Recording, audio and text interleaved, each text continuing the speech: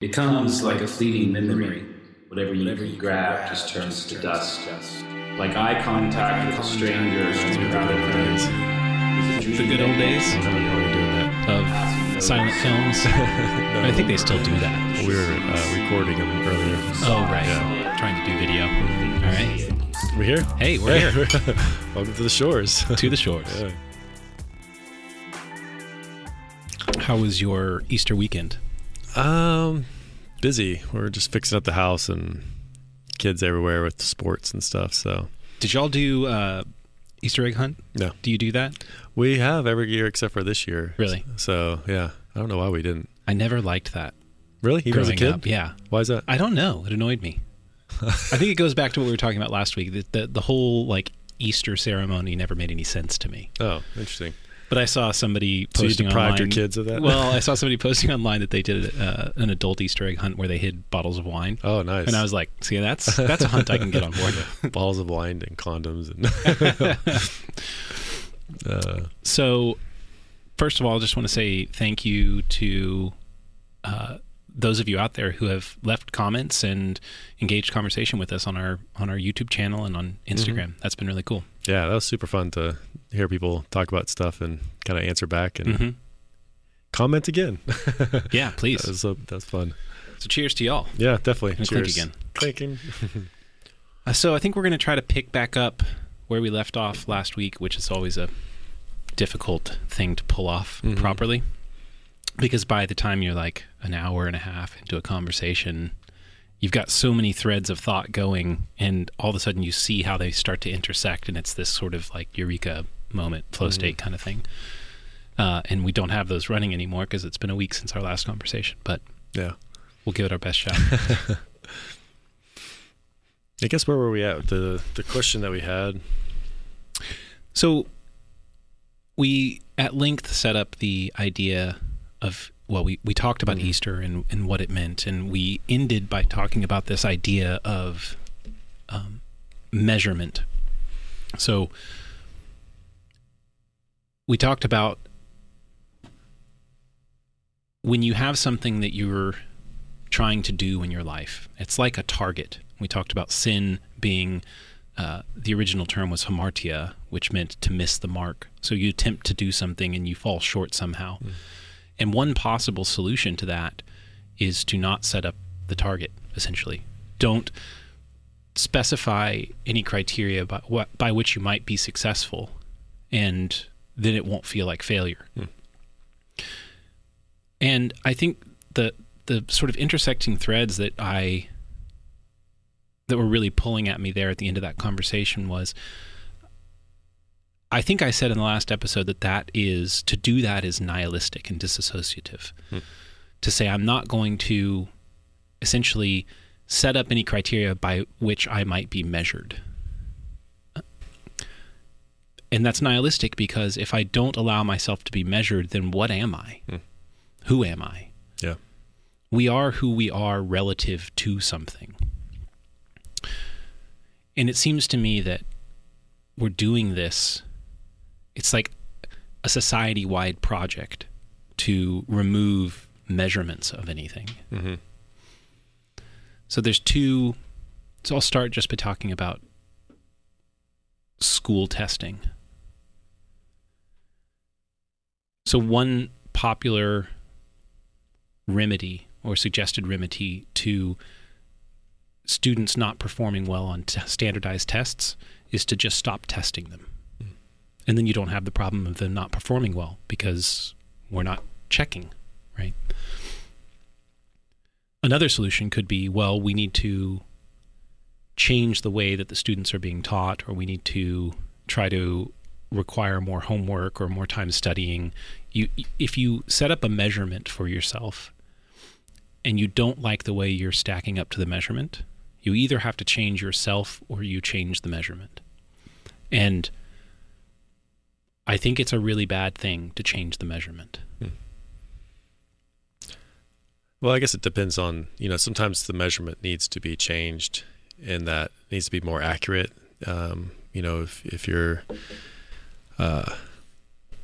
if something's happening, well, I mean, again, it's an aspect of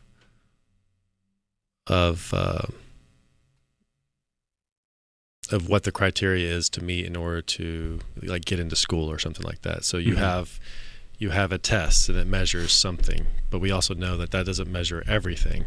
And so, we kind of want to see like what is this person capable of as far as grades in school. Like you're taking their whole 4 years of how they've performed up to this point. So it's a little bit different from like an SAT. And then there's also extracurriculars and how they participated and other things outside of just their academics.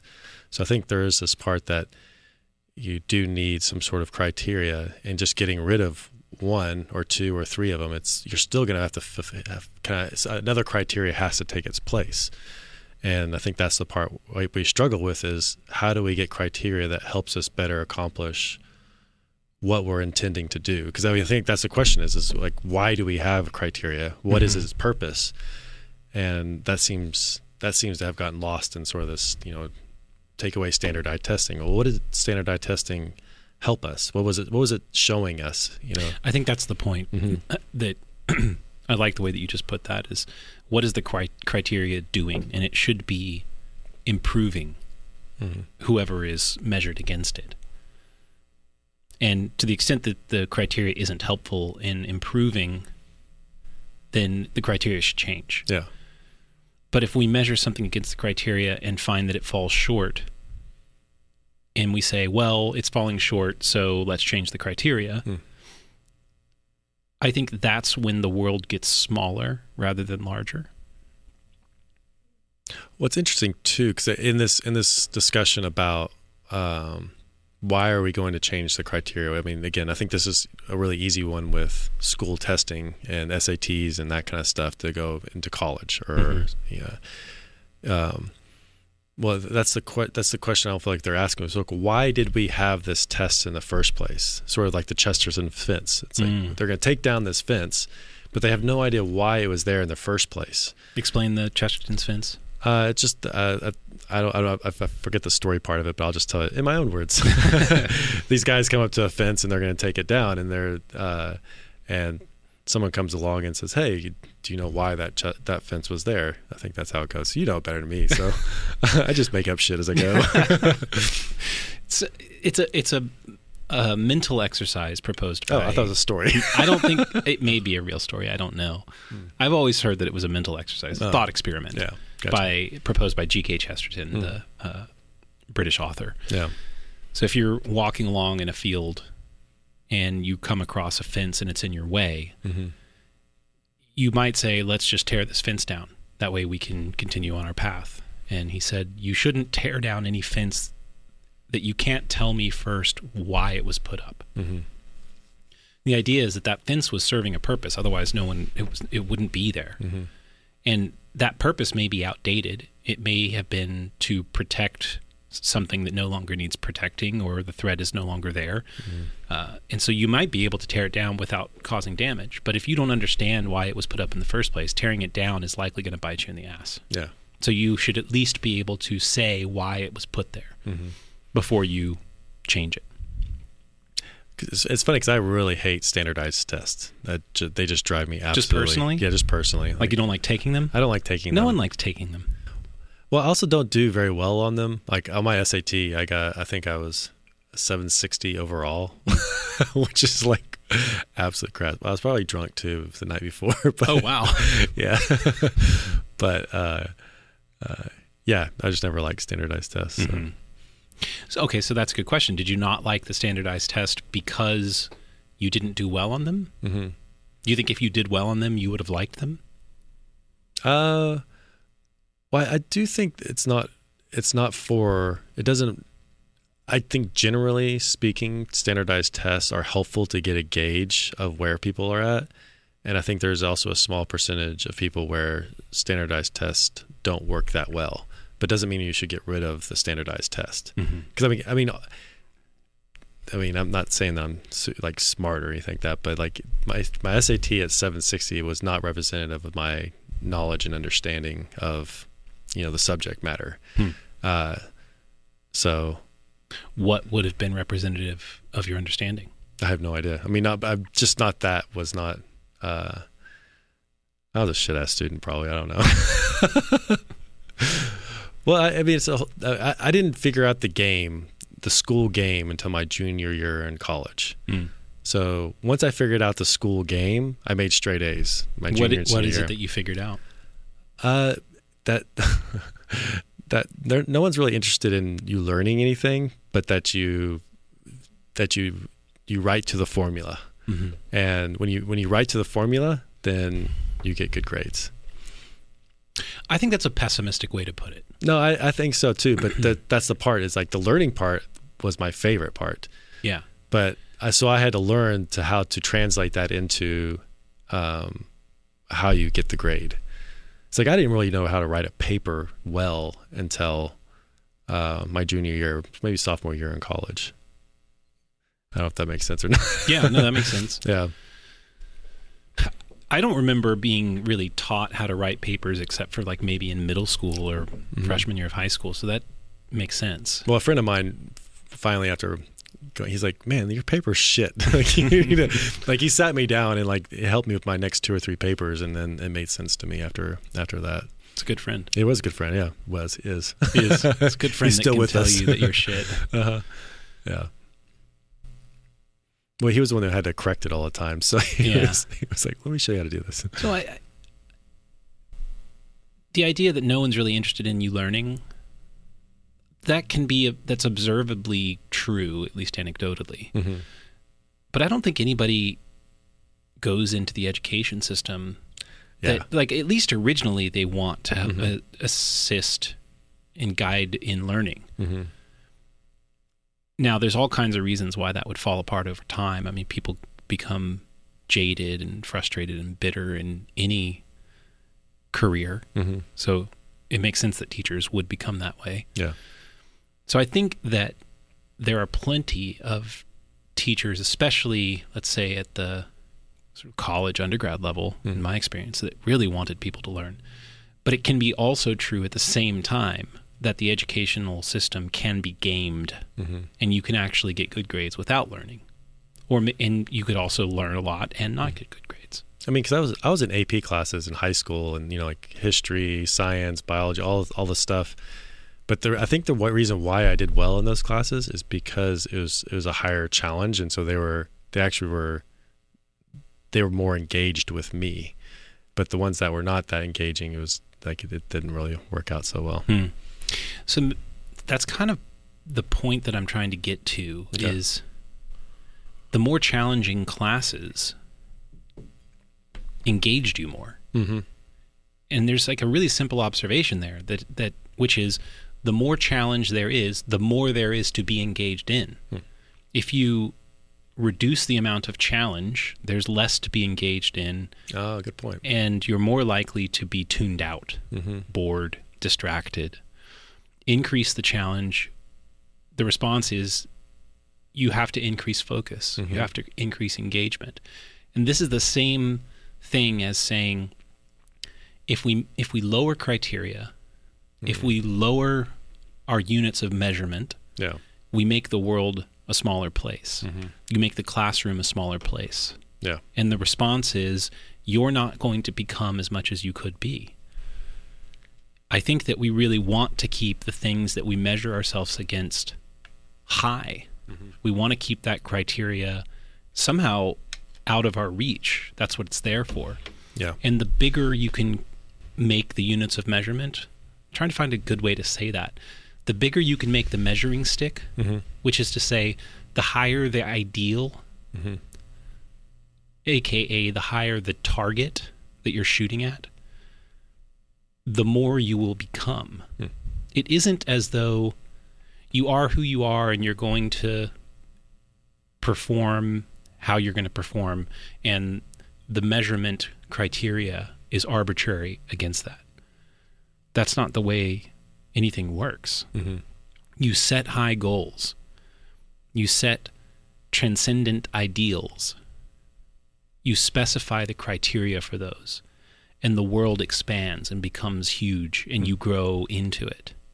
Yeah.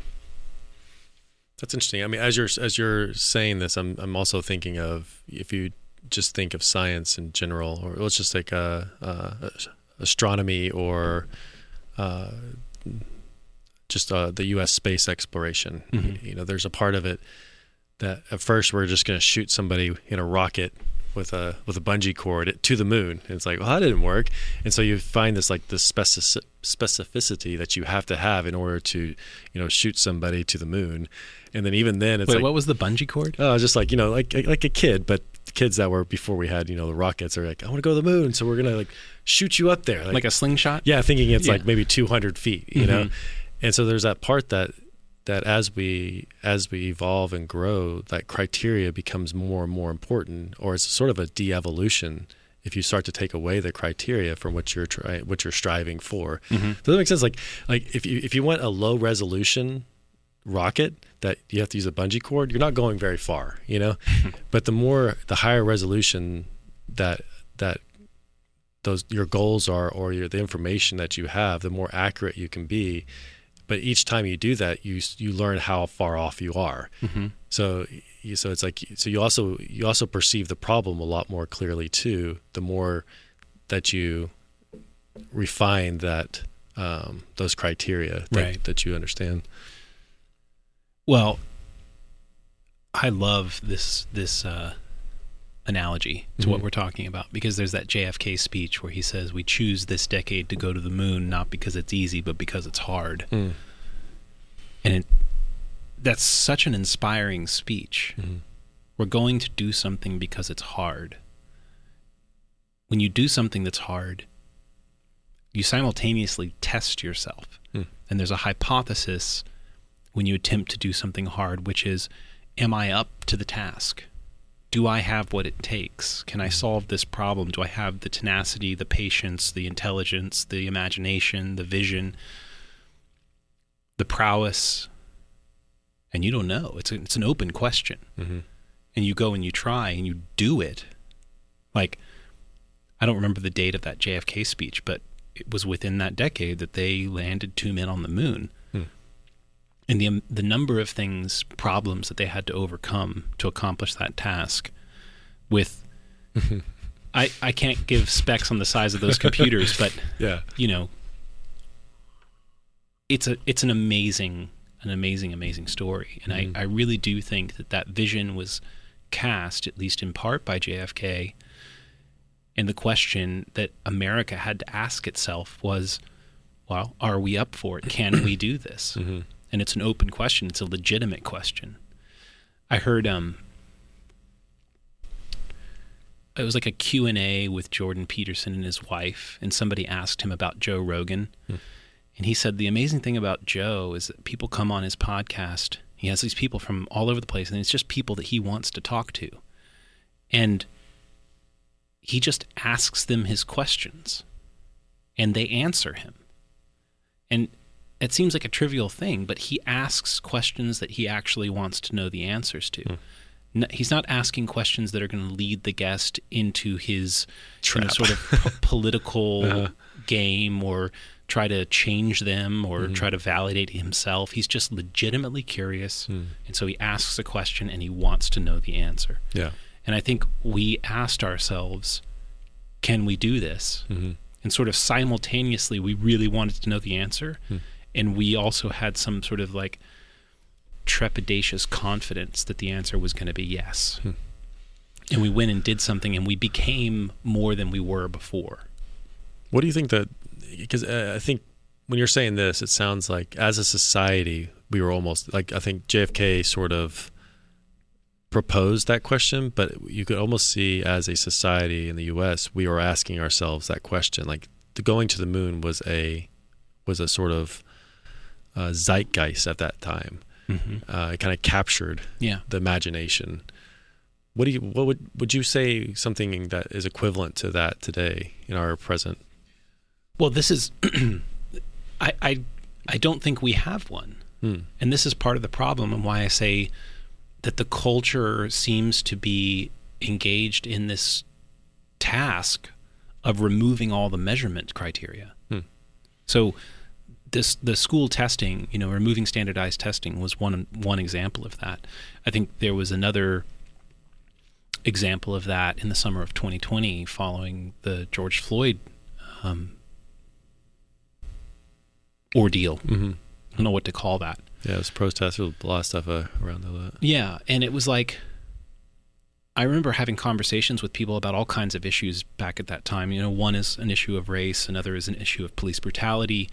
And anytime I would have a conversation with somebody about either of those subjects in which I referenced studies or statistics, even from like Harvard professors, Stanford, the response seemed to be like, oh, I'm going to close my ears and go, la, la, la, la. I don't want to hear it. Or you cherry-picked your statistics or something. Yeah, like or they would try to invalidate it. It's like, Mm-hmm. okay, well, then show me other statistics, show me other studies, show me other stats. Like, can we start somewhere real? Mm. And the answer seemed to be no. And you saw this, I think obviously the word gaslighting has been a part of our culture for the last couple of years at least. Mm-hmm. I don't really remember it being a thing before about 2020. Mm-hmm. Same thing with the COVID stuff. Are we actually going to discuss how many people are dying from this disease and things like comorbidities and age stratification? No, we're not. It's kind of like, I'm going to plug my ears and drown you out because I can't behave the way that I want to behave if I measure that against any kind of real criteria. And so we are in the process of saying, well, we don't want criteria because criteria infringes on the way that we want to live. And that is part of what it does. Like if you set up an ideal and a criteria and a way to measure yourself against it, that's going to be hard. You are going to have to change yourself against the criteria, against the ideal. That's why it's there, actually. Yeah. But if you don't like that and you don't like that it's hard and it's infringing on your comfort, you could just say, well, I just don't want to hear it. Mm-hmm. If I don't know about the danger of COVID, then I can behave however I want. If I don't know about the reality of racism or police brutality, then I can continue screaming about whatever cause I choose to sort of shoehorn into that. Mm-hmm. So it's almost like rather than a unifying ideal, whether that's, well, we're going to go to the moon within this decade, we have this project of the disillusion of all ideals. And no one should be measured against anything. No one should ever be judged. I think that's why it's interesting. Like the word bigot, I don't remember it ever being used in the 80s and 90s or the early 2000s. Mm-hmm. And now it's everywhere. You could probably do one of those Google searches and see, the frequency of use over time. But there is definitely a proliferation of sort of catchwords. I mean, everything from like Nazi, bigot, racist, privileged. It's definitely like it's more of a shutdown word than it is actually what it means. You have to then validate or justify why you are not. Well, that's exactly my point. It's being used so much now, not because it has a relevant meaning that is describing something in reality. Yeah. It's used as a shutdown word. Mm-hmm. It's like, I'm going to shut you down. I'm going to plug my ears and drown you out. I don't want to hear what you have to say because it would force me to respond in some way. And I don't want to respond in some way. I want to be left to do exactly what I want to do. Yeah. And that occurring at a cultural level is really, it saddens me. Specifically because in the end of our last conversation, we set up the idea that the story of Easter is essentially, okay, now you can be who you really could be. You're free to be the best that you could be. But the best actually means something. The best is differentiated from the worst. You have many possibilities ahead of you. And you should want to be the best version of yourself that you can be. Mm-hmm. Which means that you're going to have some vision of what that looks like. Set the ideal high. Mm-hmm. Like as high as you possibly can. Ideally something like God. That's the sort of North Star, highest ideal imaginable. I mean, I think that's what God is. Mm-hmm. And you should compare yourself to that. You should move toward that. Mm-hmm. And if you do that, if you set a high ideal, a high vision, and you act in accordance to moving toward that, the world becomes bigger. I mean, it's like when you move into the AP class, it's more challenging, it's harder, but you're more engaged. Mm-hmm. If you take God and you bring him down to a president or a mayor or your dad, the world gets smaller and you're less engaged, you're more tuned out. Oh, that's interesting. It's almost like if you could think of it as a progression too, because as a child, you look up to your dad and you're like, wow, he's bigger than life. And at some point, your dad's going to disappoint you, and then you have to find something that's a bigger. So usually you'll turn to a movie star or an athlete, and you're like, wow. And we're always looking to something that's just outside of the possibility of who we are to measure ourselves against. And I think that's when we were saying that, I could see that how that progression does lead to sort of that ideal, something that's beyond a superstar in a sense. And that's why we have, I mean, even the story of Christ, there's that, it does frame that ideal in that way. That's not Superman, where he never gets hurt. He, basically, what do they call it whenever he's over-engineered and Superman's over-engineered? I don't know. Well, so like he gets boring because he's not, right. You can't kill him. Mm-hmm. And, oh, look, we killed him. No, you didn't. Death is antithetical to Superman. Yeah. But like with Jesus, it was a little bit different in that he died as a human and rose into his like spiritual aspect or whatever. It's like, well, that's me. I'm about to get too theological in that. Mm-hmm. That was last week. But again, just to kind of circle back to the ideal part and kind of working your way up as you're a kid, growing from your dad to maybe a movie star or a superstar, or a athlete or something like that. It's like we do have to find something to measure ourselves against, even contend with, like you and Allison, I contend with you guys as far as measuring myself, and we also give each other information, as far as like, Michael, your mouth's open when I can see all your food. Be more civilized. But that's good stuff, because that tells you, it's like, oh, well, if I'm just going around everywhere and showing everybody my food in my mouth, they'd be, it's like I would not have any friends. Glad to know the information. But yeah, it's like you're close enough to me that you can tell me, like, hey, Michael, that really happened tonight. Don't chew with your mouth open or speak with your mouth open. Or Allison tells me things that, it's like, hey, babe, you should really think about that. And I'll be like, oh, okay, it's like, but you need that sort of feedback. But what someone's telling you is like, you can be better than who you think you are. And pain is information. I do want to get into the negative aspect, because there is a shadow part to this, but we don't have to get into it right now. So let's do it. Well, I think there's shadow aspect to what? Shadow aspect to the sort of the ideal and aiming at something and having criteria that you're measuring yourself against. Because I think there is a shadow or a perversity to this too, is that you could be measuring yourself against unrealistic or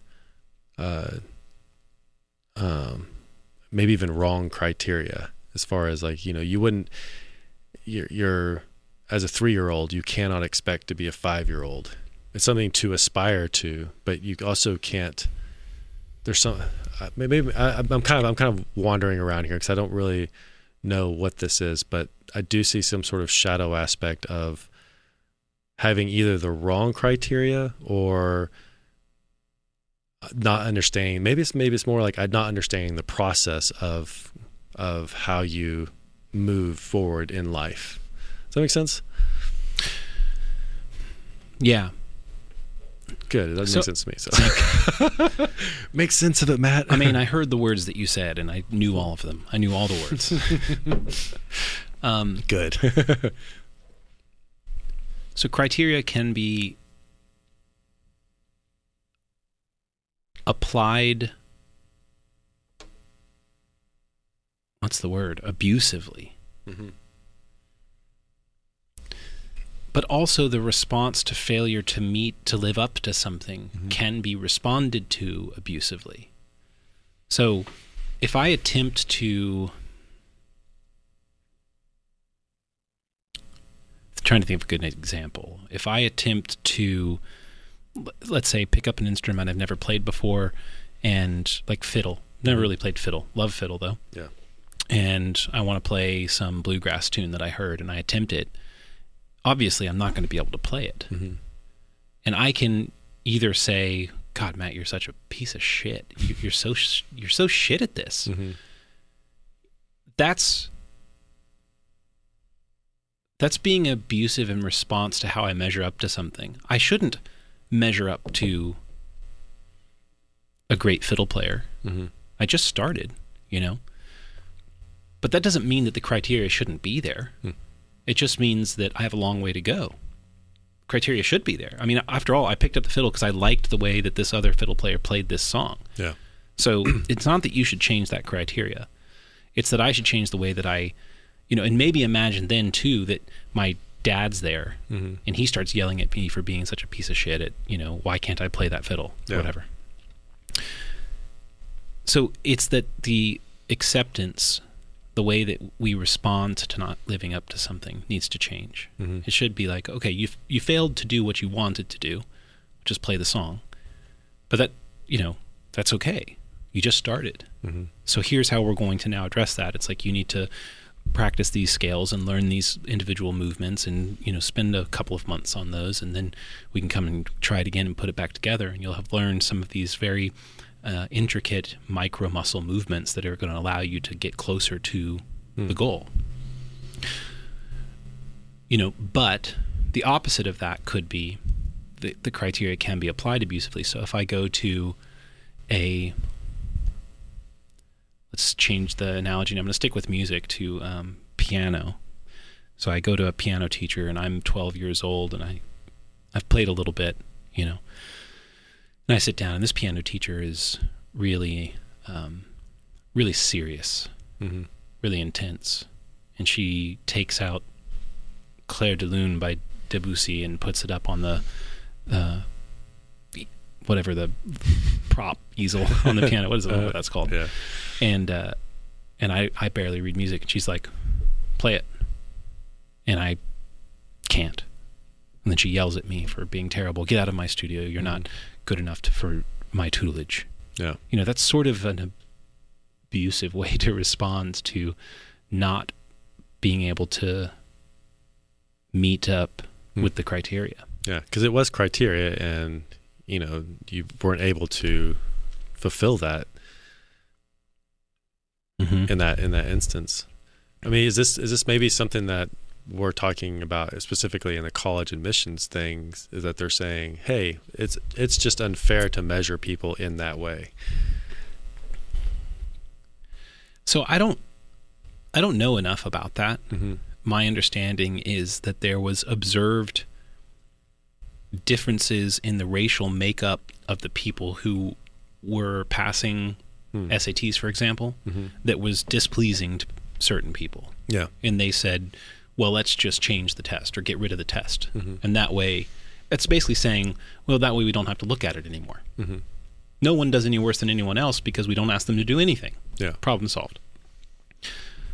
It would be the equivalent, I don't know, of like, to use that in the piano analogy, that teacher was mean and yelled, and I didn't like that. So maybe instead, how about next session, I just come and we just talk. we're not even going to play piano. We're just going to talk. It's like, well, this isn't therapy. You came to learn this instrument. You have to have something. That's interesting. Yeah, I think that's the part that we're missing some of these some basic questions here is what are you trying to accomplish by having the SAT and getting into school is in order to learn a certain sort of I want to say tome of knowledge. And if you coming into college and you don't have the basic skills to then enter into a more advanced learning system, well, somehow we need to measure that. Do you have at least, can you add and subtract? Do you know what a verb is, a subject is? Because if we're going to stick you into a higher learning and you don't have these basic skills, that's like unfair to you to put you in that situation. Right. And so there's that idea of, that's why we have sort of tests or standards or criteria, because we also don't want to put you in a situation that's seriously unfair, like the 12-year-old, going to the piano teacher who doesn't know how to read music yet. That's kind of just unfair to that kid to expect that. Well, it's interesting, the question with the testing thing. I guess the question becomes like, well, why do people go to college anyway? Why do we want people to go to college? Yeah, true. And on the individual level, you could say, well, we want people to be educated. Mm-hmm. Why? So that they can have good careers? But there's also another reason, which is that we want a society full of competent people. Society has an interest in that because society has all kinds of structures that need improving and all kinds of institutions that need safeguarding and all kinds of endeavors that need to be attended to.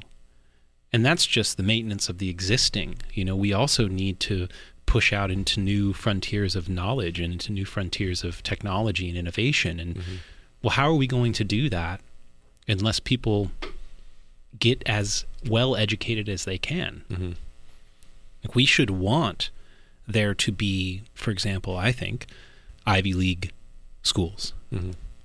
Like, I don't understand quantum physics, but I want other people to, and I don't know aerospace engineering, but I want other people to know that. Like, I want really high, I'm not a surgeon, but I want people to go become the best surgeons that they can be. Go to the best schools, have the best teachers, be subjected to the highest scrutiny possible. Yeah, standards and criteria. It's a good situation to think about. It's like, maybe you don't even think about yourself. Like, if your mom is going into surgery, do you want the surgeon and the anesthesiologist to have taken the SAT? And do you want them to have gotten a high score on it? I mean, my feeling is, like, I want those people to be... Yeah, step one. And then like step one. Past the MCAT would be a step 3 or 4 down the road. Right. Yeah. Because what does that say about somebody? Okay, well, maybe the school system's bullshit and you can game it and nobody there really cares about learning. Maybe it is just about grades and not about actual learning. But, well, at least it tells me that person who's going to be cutting my mom open and putting her to sleep, which is a potentially deadly thing to undergo. Well, at least they had the discipline and the tenacity to just show up, learn the game, and play it to a level of success. Yeah. And then it's like, okay, if they had that ability and then they went on to go to medical school and took the MCAT and did a residency and, could operate under those extremely high pressure situations, good. But if we remove all the measurements for that, I can't judge whether or not an anesthesiologist is competent at his job or a surgeon's competent at their job. I mean, I can't go in and vet them myself. We need systems to do that for us. And if we lower that criteria, we lower those barriers of entry, or even just remove them altogether and say, hey, anyone who wants to be a doctor can be a doctor. Yeah. That's a problem for society. I was even thinking when you were talking about the anesthesiologist, and I don't know what makes a great anesthesiologist. Geez, it's a hard word. I had to pick that word. Yeah, doctor. And then you kind of maybe go into, well, what is as a layperson, you might like, what is the criteria for how I would pick a good one? Well, how many people have died in the care of this person? And so even that would be, there's certain criteria that even me as a layperson could go into and say, you know what, half of your patients have died, and Larry over here only 25%, and Pam over here 10%. Well, I'm going to pick Pam just because my criteria is the anesthesiologist with the least amount of deaths. I'm going to kind of trust that person over other, the ones with the more. So again, I think you start to see that why criteria is important, even for the layperson, in that we need accurate, good information to help us to make good decisions, even whenever. Because you did hear this during COVID a lot. Is like, don't do your own research. I have never in my entire life heard anybody ever say that till just recently. Well, it's so funny because there's a blatant contradiction there. Mm-hmm. It's like, we're not going to require anybody to pass the SAT, but also when it comes to issues of your health, you shouldn't do your own research. Yeah. Like, you're not testing the people, mm-hmm. but I'm not supposed to test the people either. Yeah. Uh-huh. And that is this, I guess that's why I say that culture is engaged in this project of removing all units of measurement. And it makes the world a smaller place, and none of us are going to be very good at anything. And then, well, if we're not allowed to test anybody, and I'm not allowed to do test things for myself, then what's left? I guess somebody in government just tells me everything. And that's tyranny. It is. And you also see this with the whole, police officers too, is there's some focus on, okay, well, we need better criteria to help get better officers into, these positions, and, more testing along the way and continuing education. So that was one argument for getting better policemen, police people in the field. And then there's police people. I don't know. Sometimes I trip over everything. Are you trying to be politically correct? I was, and it just all right, policemen. So there's police bodies. So trying to get those people into into position, having some sort of like higher standards. And then there's this other reaction is like, just get rid of them all completely because, they're all bad. Like all cops are bastards. There's this sort of like, it's like almost demolish the whole category because of, for some reason, it might be because of the few or because of they're all like that, and so it's interesting to kind of see that sort of like removing all the criteria can also affect as far as even measuring, is there a problem here, with the police thing that you brought up earlier, is like, is there a problem here? What is the problem? Okay, maybe we should have some more, focus around, people that have Asperger's or some sort of, mental illness and that kind of stuff. Like, oh, that would be a good area. Okay, that's okay. Let's put that box in the policing, criteria of before they go out into the world. So I think it's not that we should have less criteria. It seems like we should have more criteria that we can measure against. Which I think was your point at the very beginning too. Well, you need simultaneously higher and more transcendent categories, and also more stringent sets of criteria. But maybe this is part of the kind of the shadow thing that you were alluding to earlier.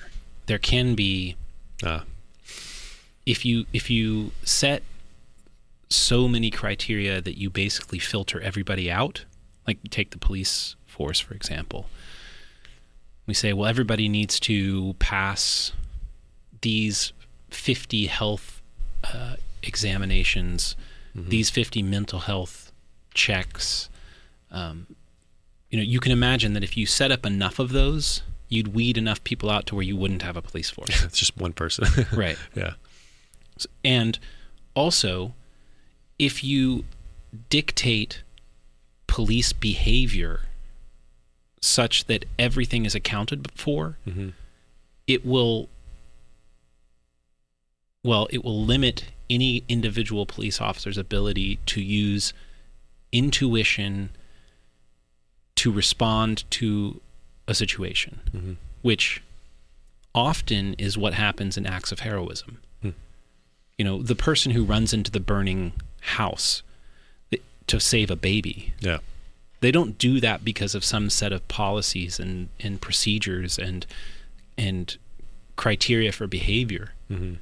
They do that because something inside of them says, I'm saving that life, and you need the freedom to be able to do things like that while also having enough protections in place that we protect ourselves from the inevitable incompetence of certain individuals within any given group, whether that's police officers or firefighters or surgeons. Yeah.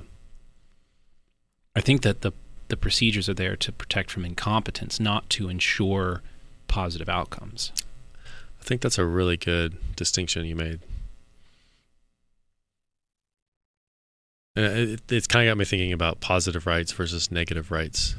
So negative rights are rights that the government is not allowed to do. Like where positive rights is something that is given to you. Like in the French government gives the people the right to free speech, or within a certain category, Right. Where that right is inherent with us, and the government is not allowed to infringe on that. We have unalienable rights, and the government shall not infringe on them except in specific cases. Yeah.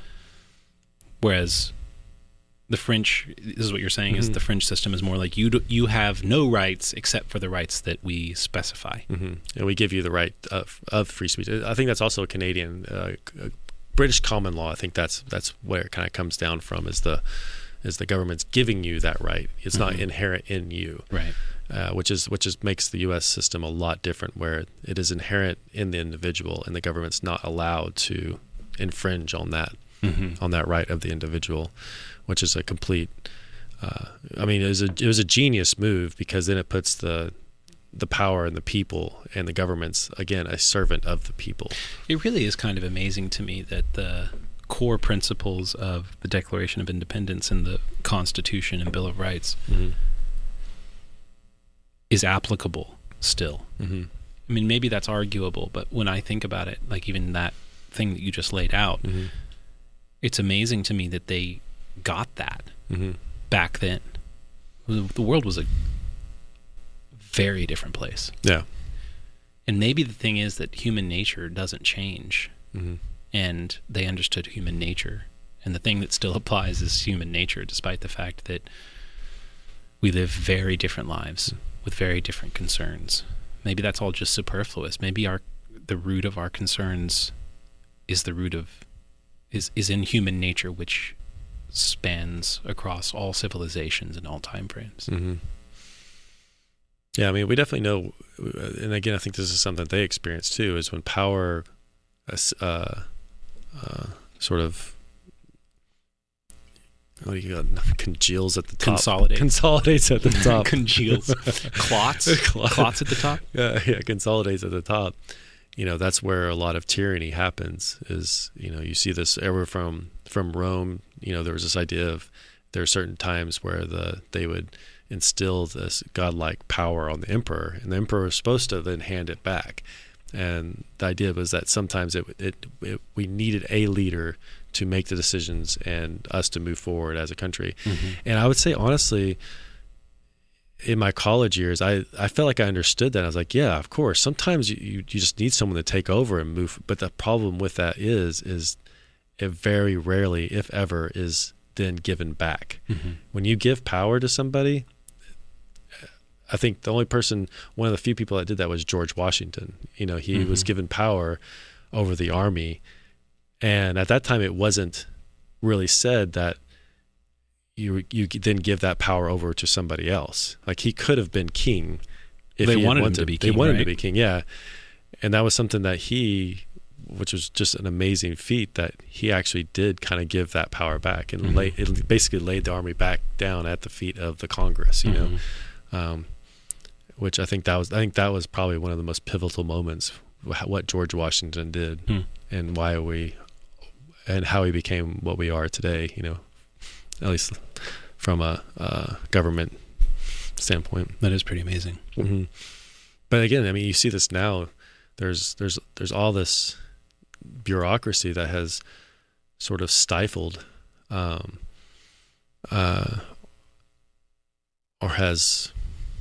continues to kind of build in our institutions, our college, our government. And it's like, there's a part that we know is that, you know, if you want something done well, a bureaucracy can do some things, but it's clumsy and inefficient and well, it just doesn't do it very well. And so if we keep having this sort of buildup of this administrative class that's not really tied to the outcomes of what they're instituting, you start having a power structure that's getting really heavy at the top. And I think probably in the universities you see this the most clear, is where you have, I think it's like 20-1 professors or something like that, depending on the college. It's some outrageous number. It might even be more than that. I know it's administrators rather than faculty, and I don't really understand the difference, but the number of administrators is like outnumbers faculty, something like 20-1. So if we don't, as a culture, so I think there's something really deranging about the idea of removing measurement and removing criteria. You become less engaged, less tuned in, more distracted. And that does seem to kind of describe our culture. So if we don't have, as a culture, a group project like going to the moon, or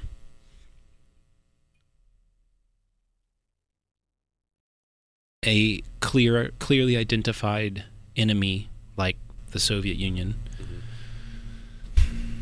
or a war to fight that we're all engaged in to some degree, which I don't think will really ever happen again. Like, I'm thinking about the degree to which everyone was engaged in World War II. You know, businesses were transformed into making supplies for the war, right? Yeah. Farms were co-opted and subsidied. For, like, a lot of farms here in Texas raised goats, mohair, to make mohair uniforms for the soldiers. So you had people really on a broad level engaged in that activity. And then the space program represented this big dream. And the output of that was we did things we thought impossible, invented things we couldn't imagine, and along the way transformed our day-to-day lives, you know, through things like the invention of Velcro and, you know, all kinds of other things. Yeah. And if we don't have a God, what could possibly unite us in some way that got us moving as a group towards something better? Like, it's interesting that, you know, Biden ran and he said, I'm going to be the president of unity. And I'm not sure that a president can unify this country. Because we don't have shared vision. We don't have shared goals. We don't have shared values anymore.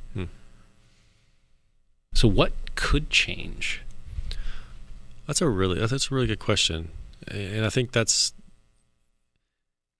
I think there's a few different stories being told. Like, you do have more of like the surface level stories that are being told in our social media, mainstream media, politics, and then there's these amazing stories that are sort of underneath that nobody wants to talk about, and that kind of baffles me. As far as, you know, I saw this one video of all the rockets that SpaceX shot into the world or into space over like a 2008, I think it was when the first one was, to like present, and it was like time was going by and one went off, and then by the time we got to 2016 and 17, it was like like the rate at which they're launching rockets. Yeah, it was like insane. It obviously was a time lapse, but it was it was like almost like a steady stream of rockets going and landing, and then one would blow up. And for some reason, that stuff's not moving. Like you and I text this stuff back to each other. It's like, oh my gosh, did you see what happened here? And think it's amazing. But I mean, as a culture, are we just too? I feel like we're becoming the dangerous housewives. What do you call them? The housewives. Dangerous Housewives. Yeah, the TV show. Real Housewives. The Real Housewives. Oh, okay. Obviously, I don't watch it. But it's like we're wanting this tantalizing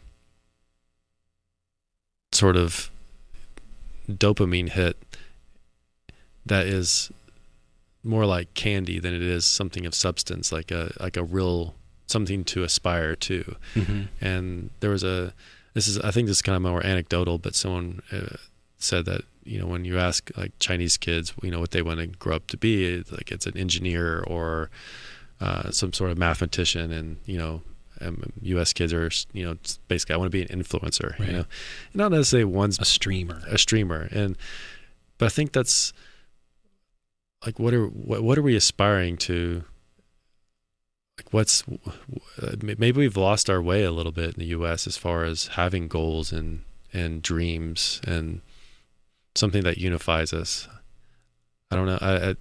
It seems that way to me. I mean, there's definitely the idea of the fourth turning, which is sort of like we're in this period of time where we've just lost faith in all of our institutions. And it's kind of a time where things are sort of torn down and laid bare and new things are built. And hopefully in a good way. And because it sort of happens naturally over time, is that, there's a sort of like time where people are building something, it becomes really amazing and everyone celebrates it, the space program. And then after a period of time, it sort of like devolves into sort of... I mean, that's kind of happening with AI right now, actually. Oh, interesting, yeah. As far as like new user adoption, ChatGPT grew faster than Facebook, YouTube, Google, Instagram, all these other platforms. It's like people are really interested in this. That is something that's kind of got us excited but terrified. Terrified too. Yeah. Well, the conversation is going a lot faster too. The terrifying aspect is equally prominent in the conversation. It's like, should we be doing this? And I'm sure a lot of people were saying that about the space program. Oh, true. Should we be doing this? What kind of craziness is this going to open us up to? What kind of dangers? What kind of disease are these guys going to bring back from the moon? You know? Yeah. Yeah. So I'm glad you reminded me of that fourth turning idea, because I find hope in that. How so? Well, and that's when new things are built. Yeah.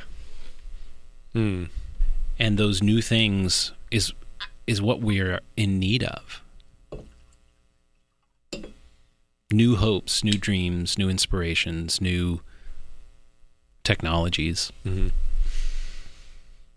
mean, we need something to be interested in other than TikTok and Instagram. I mean, I think legacy media is probably going to go away. I think other institutions like even stuff like movies and the culture surrounding that, like the Oscars, and like you've really seen the idea of celebrity move from a very small class of Hollywood people to anyone with an iPhone can become a celebrity. Yeah. You know, and so like it's not as exclusive. The result of that is like people don't really care about the Oscars anymore or the Grammys or whatever. Like, so all of these old bastions of the end of the 20th century they're not making much sense anymore. And I think we're trying to figure out what makes sense now. What makes sense in this new era of post-internet, post-social networks. And then really we're going to have to make sense of what is the world post-AI. Mm-hmm. And I don't think that it's going to be the Gen Xers or the millennials who really give inspiring and competent answers to those questions. I think it's going to be Gen Z and their generation and, their kids who are really going to transform our society into something much better than it is now. If we don't burn it all down before they get the chance. Yeah, totally. Well, that's actually also hopeful. There's that, you invest when there's blood in the water, and it does seem like there's sort of blood in the water right now as far as like, just kind of mentioning all the things that are sort of dying. It's like, this is probably the most exciting time to build and to, if you have you or, individuals or groups of people have vision, people are going to latch onto that, because I think that's something that people will be even more hungry for as we move further into, 2030 and stuff, is those who have vision, I think, will really capture the imagination of people.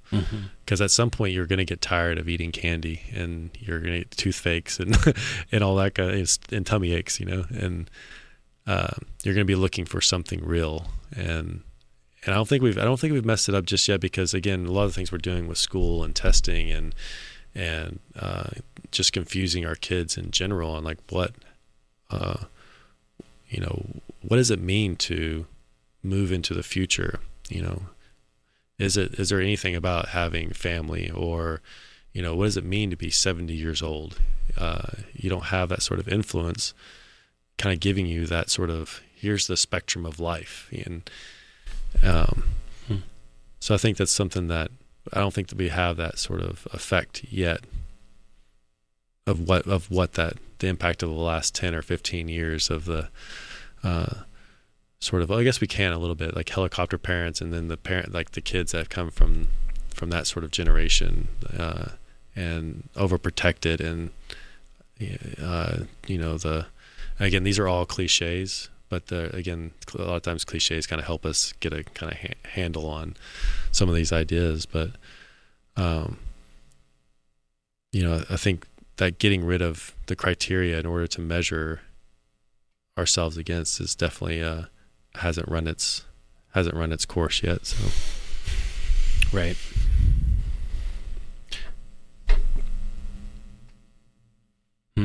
I know.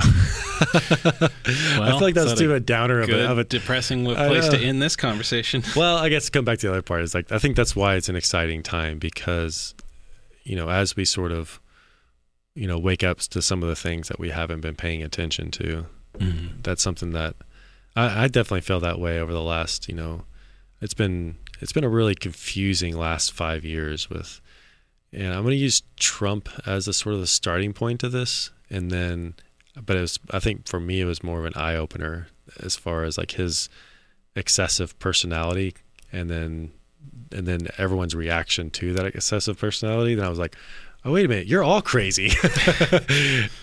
And so I feel like it's like waking up after a hangover of like 2 administrations that are just crazy, and going, oh, we need to do something different here.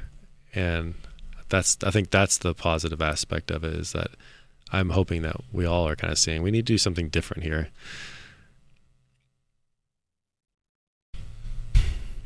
Well, I guess you do hear that said a lot. Mm-hmm. We need to do something. Yeah. Whether it's about guns or racism or school choice or all kinds of things. It's just that nobody's offering any coherent or competent suggestions about what it is that we should do. I hope we wake up to that, and that simultaneously, I hope that we begin to acknowledge reality so that we can have a place from which to measure things. I hope we have the audacity to cast big visions and set transcendent ideals. And then I hope that we figure out how to courageously test ourselves against that, and not be abusive when we fall short, not be abusive about the criteria that we impose, but also that we don't remove criteria altogether as a solution to protect against abuse. I hope that we move forward, and all of those things, I think, is described in its best state, the state that I hope for, as something like love. It's to acknowledge who we are. It's to acknowledge who we could become. And it's to try and fail and try again. That's what moves the world into a better place. And I think that if we can do that on an individual level, and then do that at a family level, and then a community level, I think we can start doing that as a country again. And I hope that we do. Yeah. That's a better place good. to end Yeah. it. Thanks for coming out to the Cheers. shores. Love you guys. Thanks for being here and listening, Shoot everyone. ya. Love you all out there. Bye. Adios.